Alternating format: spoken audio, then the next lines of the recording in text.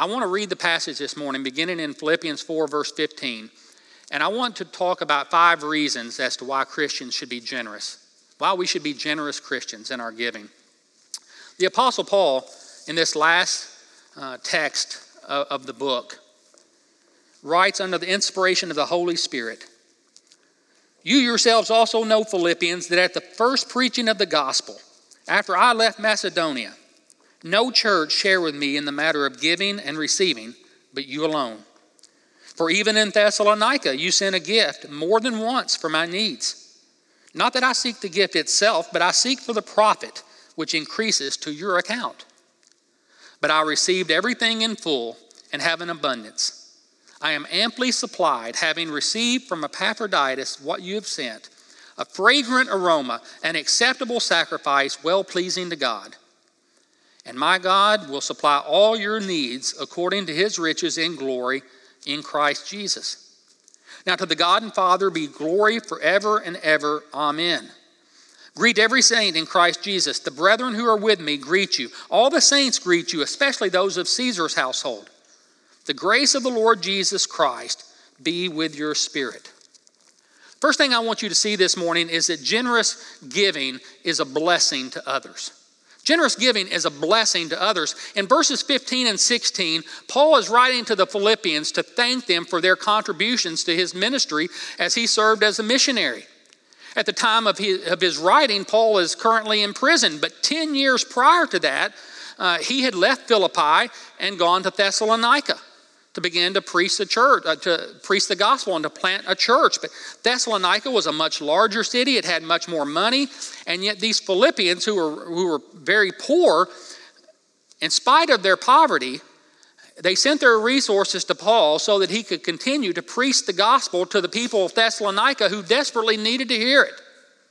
Many of those people in Philippi, they could not personally go to Thessalonica, and yet they were committed to spreading the gospel, and so they sent money through Epaphroditus so that Paul could continue his ministry.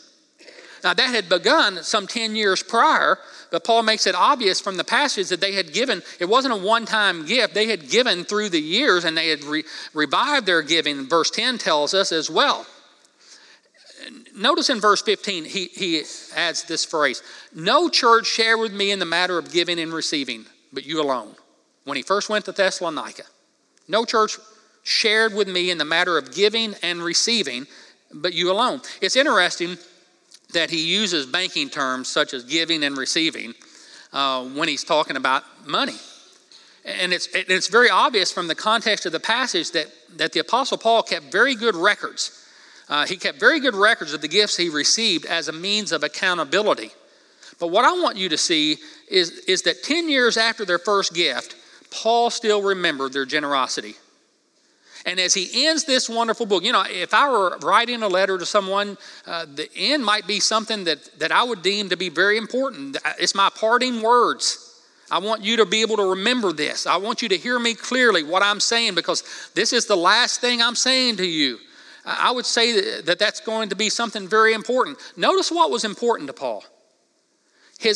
What was important to Paul was that he wanted to leave them with a reminder of his gratitude for how they cared for him. Their giving was and continued to be a blessing to him and a blessing to others.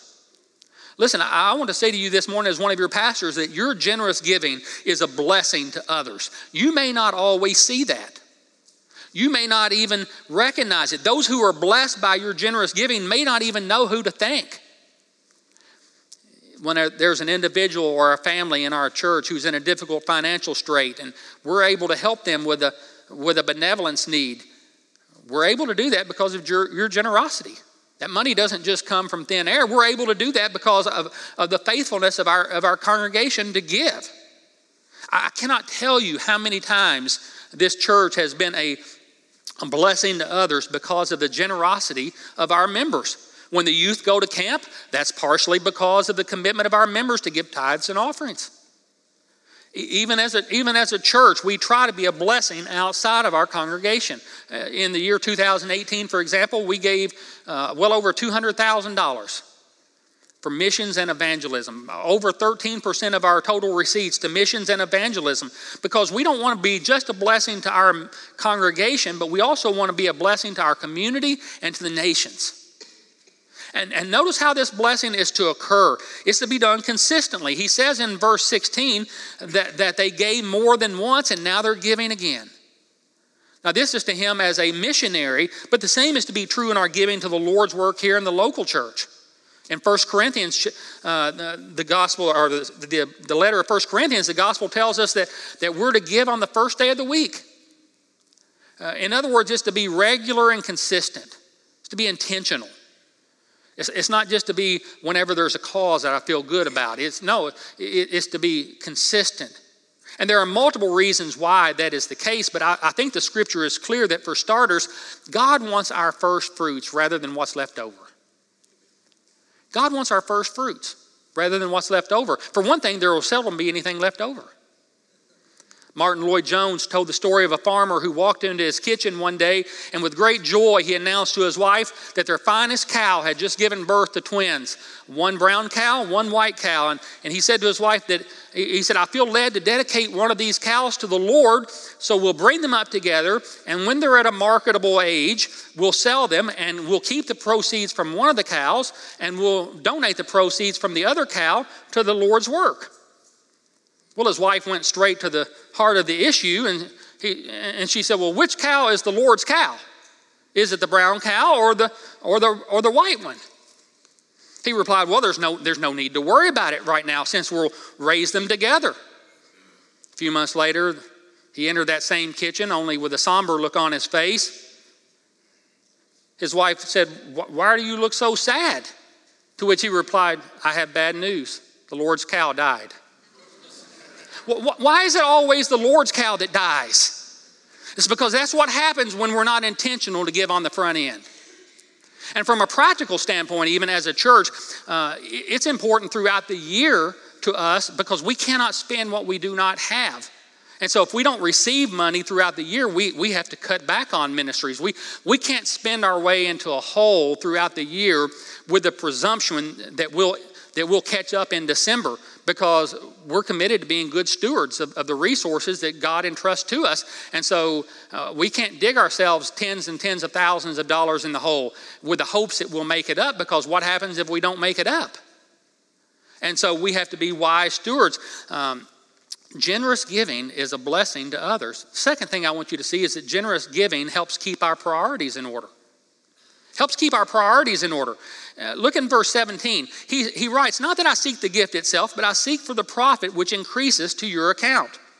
Paul was grateful for their past gifts and their present gift. In verse 18, he goes on to say that he's amply supplied. He has everything now that he needs. So why is he rejoicing? He makes it very clear that his primary reason that he desired for them to give was not so that he himself would prosper, but so that the profit would be credited to their spiritual account. To their spiritual account. In other words, God takes notice when we give sacrificially. Our sacrificial giving does not escape his attention. I think there are a couple of ways in which our generosity profits us spiritually. For starters, when we give generously for God's causes, we're keeping our priorities in place by storing up treasures in heaven. What did Jesus say? He said, do not store up for yourselves treasure on earth where moth and rust corrupt and where thieves break through and steal, but instead you store up treasures for yourselves in heaven where moth and rust do not corrupt and where the thieves can't break through and steal. In other words, because we're building up treasures in heaven, I believe that's why Jesus taught that it's more blessed to give than to receive. You see, when we give of that which is temporal, we're building up rewards in the eternal. And when we do that, we're helping to keep our priorities in proper order by reminding ourselves this world's not all there is. Eternity will be much longer than the 70, 80, 90, if we're fortunate, 100 years that we live on this earth. You know, I've thought about that phrase, storing up treasures in heaven, and I'm not exactly sure what all that encompasses, what all that entails. But I believe that at least part of it will be realized when we meet those people in heaven who are there, humanly speaking, because God has used the generosity of his children for them to hear the gospel message.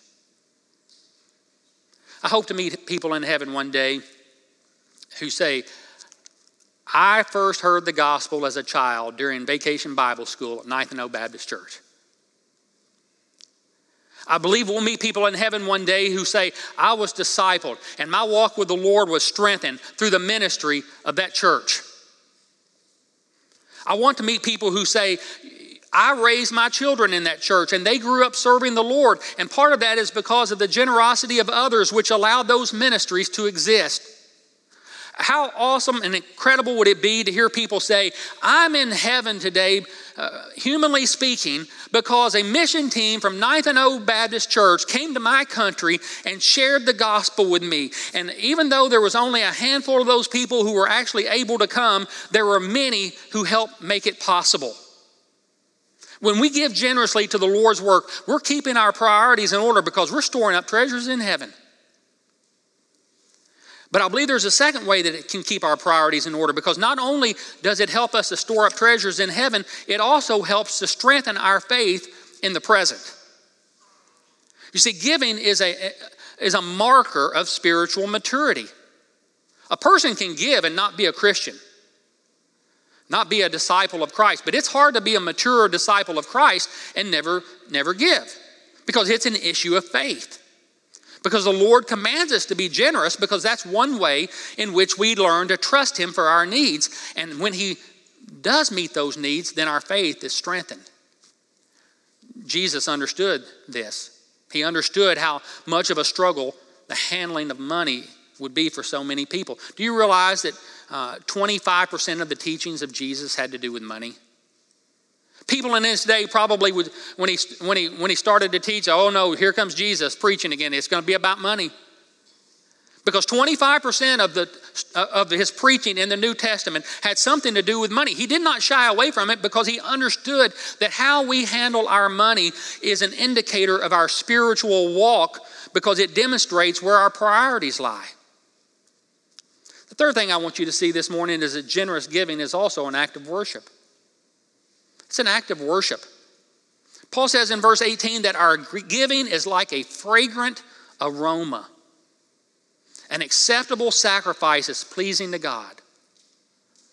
Now, if you've read through the Old Testament, that phrase, fragrant aroma, probably comes to your mind, because that's really an Old Testament way of using phrases like that, because it was a way of showing that something was pleasing to God. For example, the people would make burnt offerings of animals.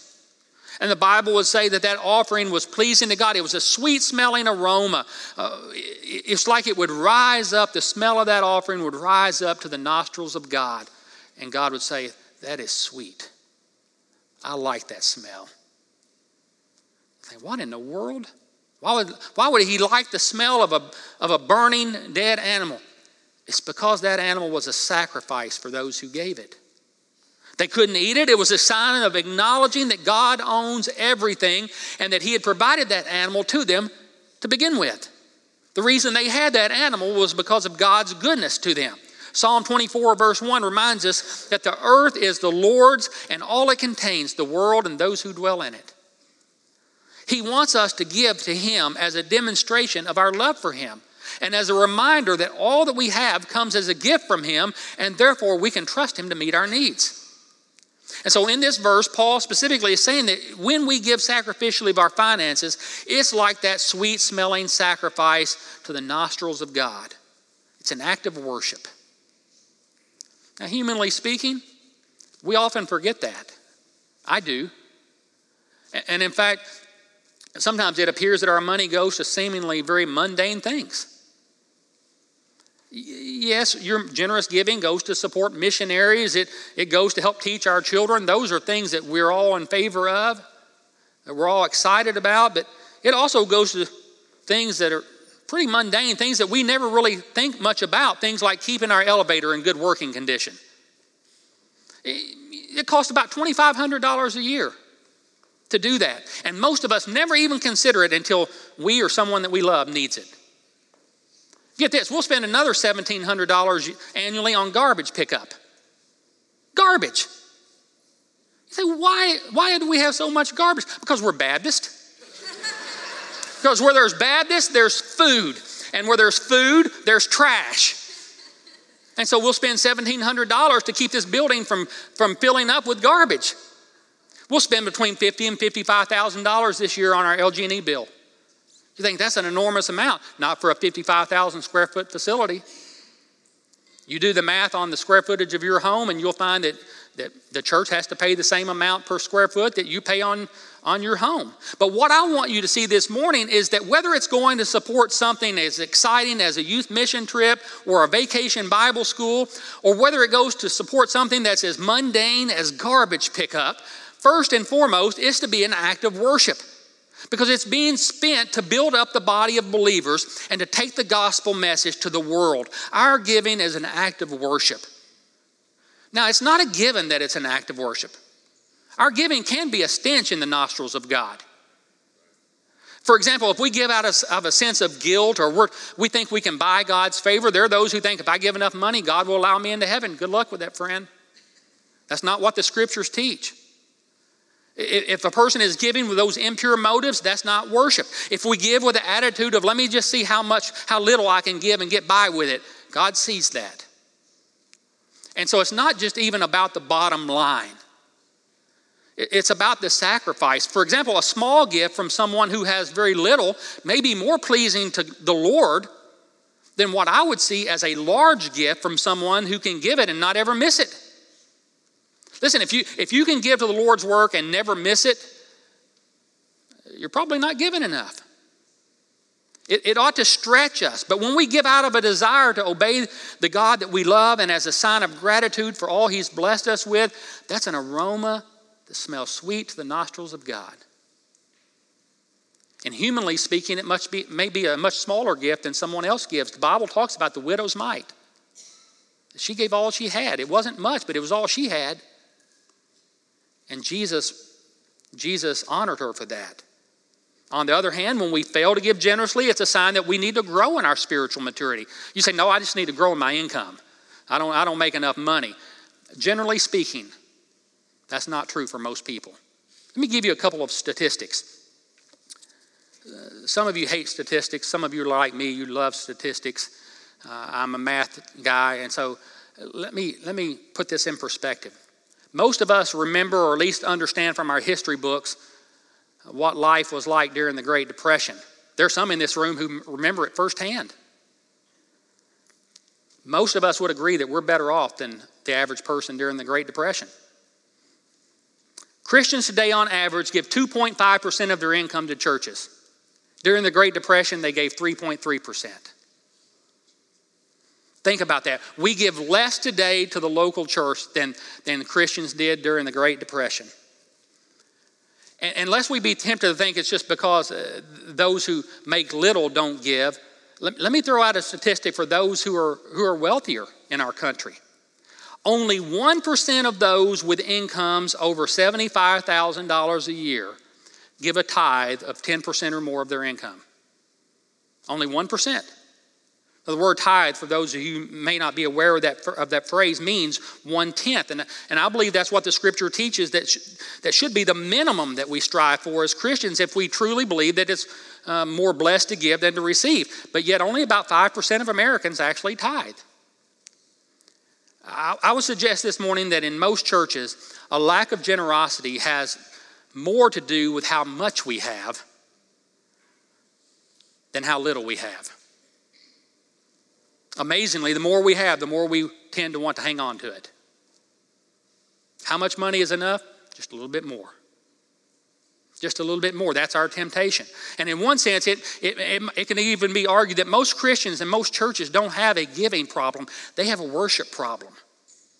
Because we fail to see it as an act of worship.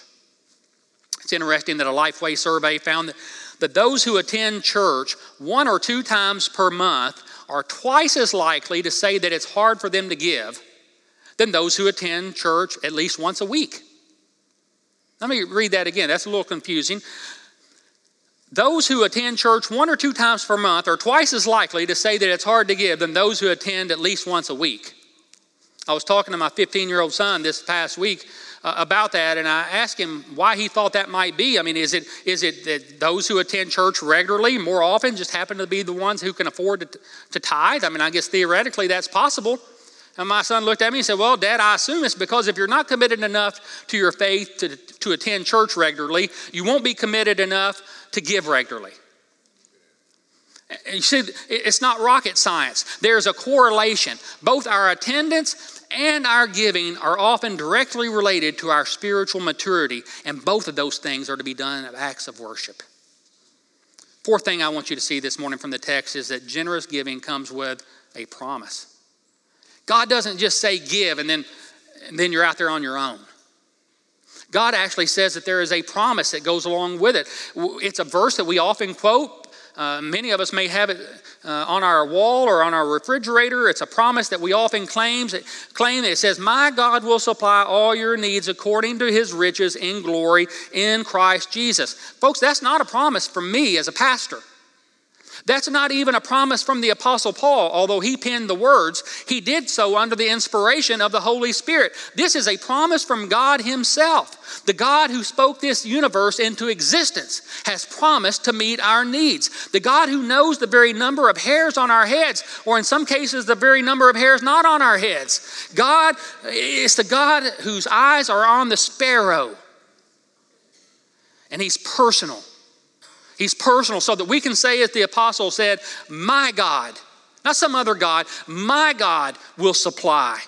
Our Father sits on heaven's throne. And the Lord Jesus Christ, the Bible teaches, sits at his right hand making intercession for his children. So when I have a need and I pray, the Lord Jesus is making intercession and taking it to the Father. My God shall supply all your needs. Robert Murray McCheyne said these words, if I could hear Christ praying for me in the next room, I would not fear 1 million enemies. Yet distance makes no difference. He is praying for me and he is the God of heaven. You see, the Bible promises that it's that God who will meet our needs. Now, let me give you a couple of clarifications or caveats. First of all, he doesn't promise to meet all our wants and desires. Regardless of what the name and claim it, health and wealth, prosperity gospel, whatever you want to call it, it's no gospel at all. He doesn't promise to give us a mansion or a boat. He doesn't promise that if we give to his work that we can name and claim whatever we want. He said he would supply all of our needs. But the second thing I want you to understand is that this promise has to be understood in its proper context. We can't just pull that verse out of its context and quote that as a promise a la carte. The context is that Paul is commending them for their generosity to the gospel. In other words, if we're not generous people, the promise doesn't apply to us. The Bible says, seek first the kingdom of God and his righteousness, and all these things will be added unto you. But we must seek first the kingdom of God. And so when we do that, we're giving in faith. And as we give to the Lord's work, we then come to better understand the faithfulness of God because he supplies all of our needs. I can tell you as a personal testimony how the Lord has been so gracious to me. I said earlier, I've been a Christian for 44 out of 54 years. I got saved at the age of 10 and I joined my local church. And I'm not advocating that we do this because I was terrified. I was a very shy child, and so it was a miserable experience for me. But the day I stood to join the church, the pastor asked me a series of questions publicly.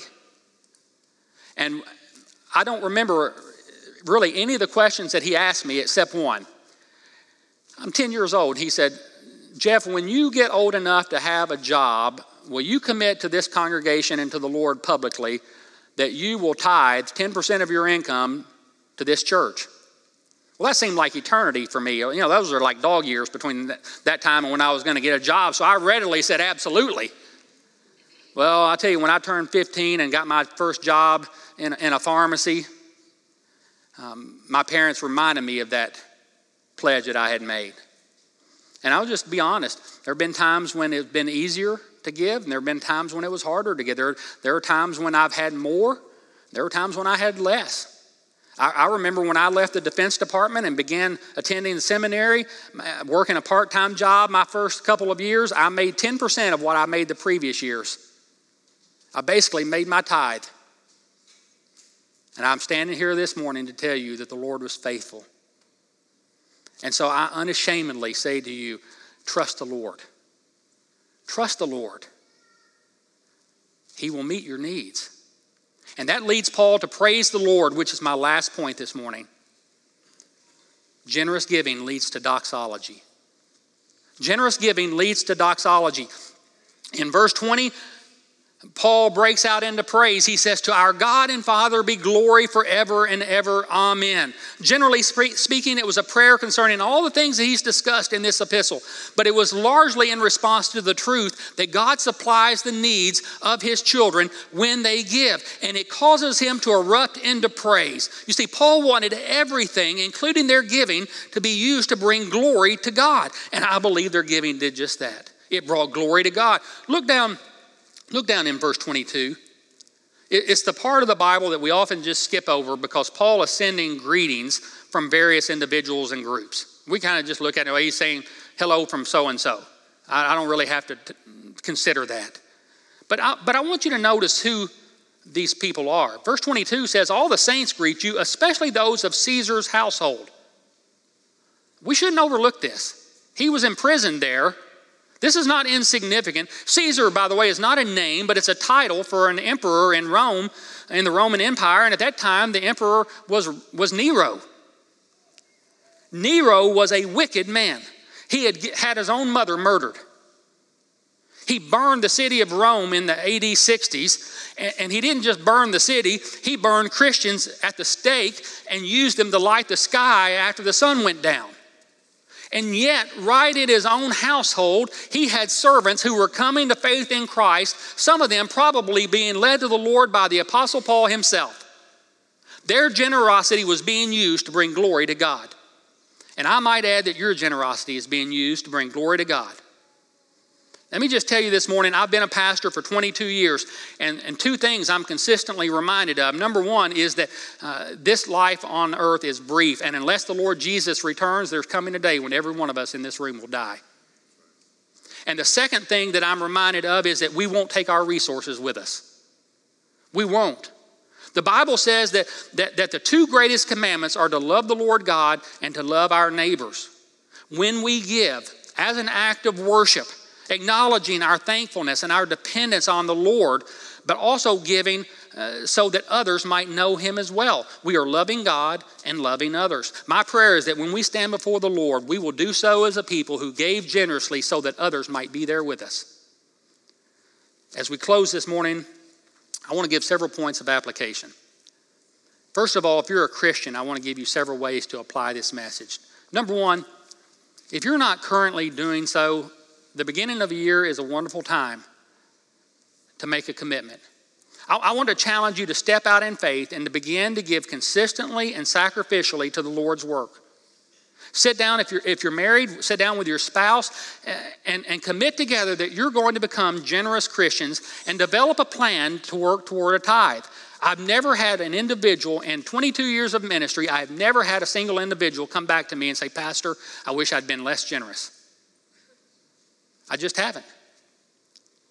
Secondly, you might say, well, Pastor, I give, but I'm not consistent. You know, when the offering plate is passed, I don't pay my bills with checks. I've heard of a check. I know what one is. I've seen one once or twice, but I pay all my bills online, and I give online occasionally. But to be honest, life is hectic, and I just get busy, and I forget. What would you recommend? If that's true of you, then I would recommend that you consider setting up your giving online to be automatically done on a recurring basis. On a recurring basis, so that it's automatically deducted. That's how you pay your bills, and the tithe is not a bill, but it can help you to be consistent. And you realize that people who give on a recurring basis give 42% more on average. And then when that offering plate is passed at the church, when you're here and we're taking up the offering, You say in your heart, Lord, that money that came out of my bank account, I want to give that as an offering, as an act of worship to you. Take it and use it for your glory. Use the time that we collect the morning's offering as a time to reflect on how thankful you are for what the Lord's done for you, and to commit that to him as an act of worship. You lean over and you tell your children, if you have children, hey, you didn't see Dad put anything in the plate, but you just know that I've given already, because I'm committed to give sacrificially so that people can hear about Jesus. Thirdly, make a commitment to pay off credit card debt. Make a commitment to pay off credit card debt. 8 out of 10 people who give to churches have 0 credit card debt. That doesn't mean they never use credit cards. It just means that they pay them off each month. They live within their means. On the other hand, 1/3 of Americans not only have credit card debt, but they make the minimum payments each month because the amount they owe is too much for them to handle. 1/3 of Americans. I believe the average credit card debt in America is now somewhere near $16,000. A few years ago, the interest rates were a little higher, maybe then, about 18.5% for credit cards. $1,000 on a credit card that you only made a minimum payment each month would take you 22 years to pay off. 22 years to pay off. Make a commitment to pay off your credit card debts. Pastor Drew preached about contentment last week, but our country is obsessed with convincing us to never be content, but to always want more. And if you need help with that, with your finances, people who can help you to know how to get out of debt, we have people in our church who can counsel you on your finances. And then finally this morning, it could be that you're here today and you're not a Christian. Let me just tell you, we don't want your money. That's not what we're after for you. That's not the Lord's primary concern. You can give all the money that you want and still miss heaven. You cannot buy your way into heaven. It's a gift for those who recognize that they're sinners, they've turned from their sins, and they've placed their faith in the Lord Jesus Christ who died in their place. That's the gift of salvation. Christians give money to help minister to people and also to help share the good news about Jesus. But if you don't love and serve Jesus this morning, the greatest gift that you can give him is the gift of your life. And so in just a moment, we're going to stand and we're going to pray. We'll have men here at the front. And if you're not a Christian, but you'd like to know about how to become a Christian, we would invite you to come forward. Come forward and share with one of these men. They'll escort you to a private room and they'll share from God's word how you can know you can be a Christian. It could be that you're here this morning and you're not a member of this church, but you'd like to be in spite of the fact that a pastor just preached on money. And so if you'd like to be a member of this church, come forward during that time. Make your intention known. We would love to talk with you about church membership. It could be that right where you're at, as we stand in a moment, that you make a commitment fresh to the Lord in 2019. Lord, just like I have goals about growing in my faith through my Bible reading, through my church attendance, I want to grow in my faith by being faithful to give. Lord, would you help me? Let's stand together and pray.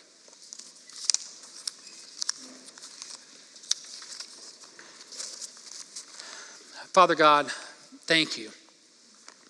Thank you for all the ways in which you provided for us as individuals and as a congregation in 2018. Father, I thank you personally for the generosity of the men and women who make up the Ninth and Old Baptist Church. And I thank you, Lord, that many of them give sacrificially. Lord, I thank you that you've given in the greatest way possible through the gift of your Son who died for our sins. And so, Father, I pray this morning, if there are those who are here who do not know Jesus, that's their greatest spiritual need is to receive the gift of salvation. Would you work in their hearts today? And if there are those, Father, who need to make other commitments, give them the strength and the courage to do that as well. And I pray these things in Jesus' name. Amen.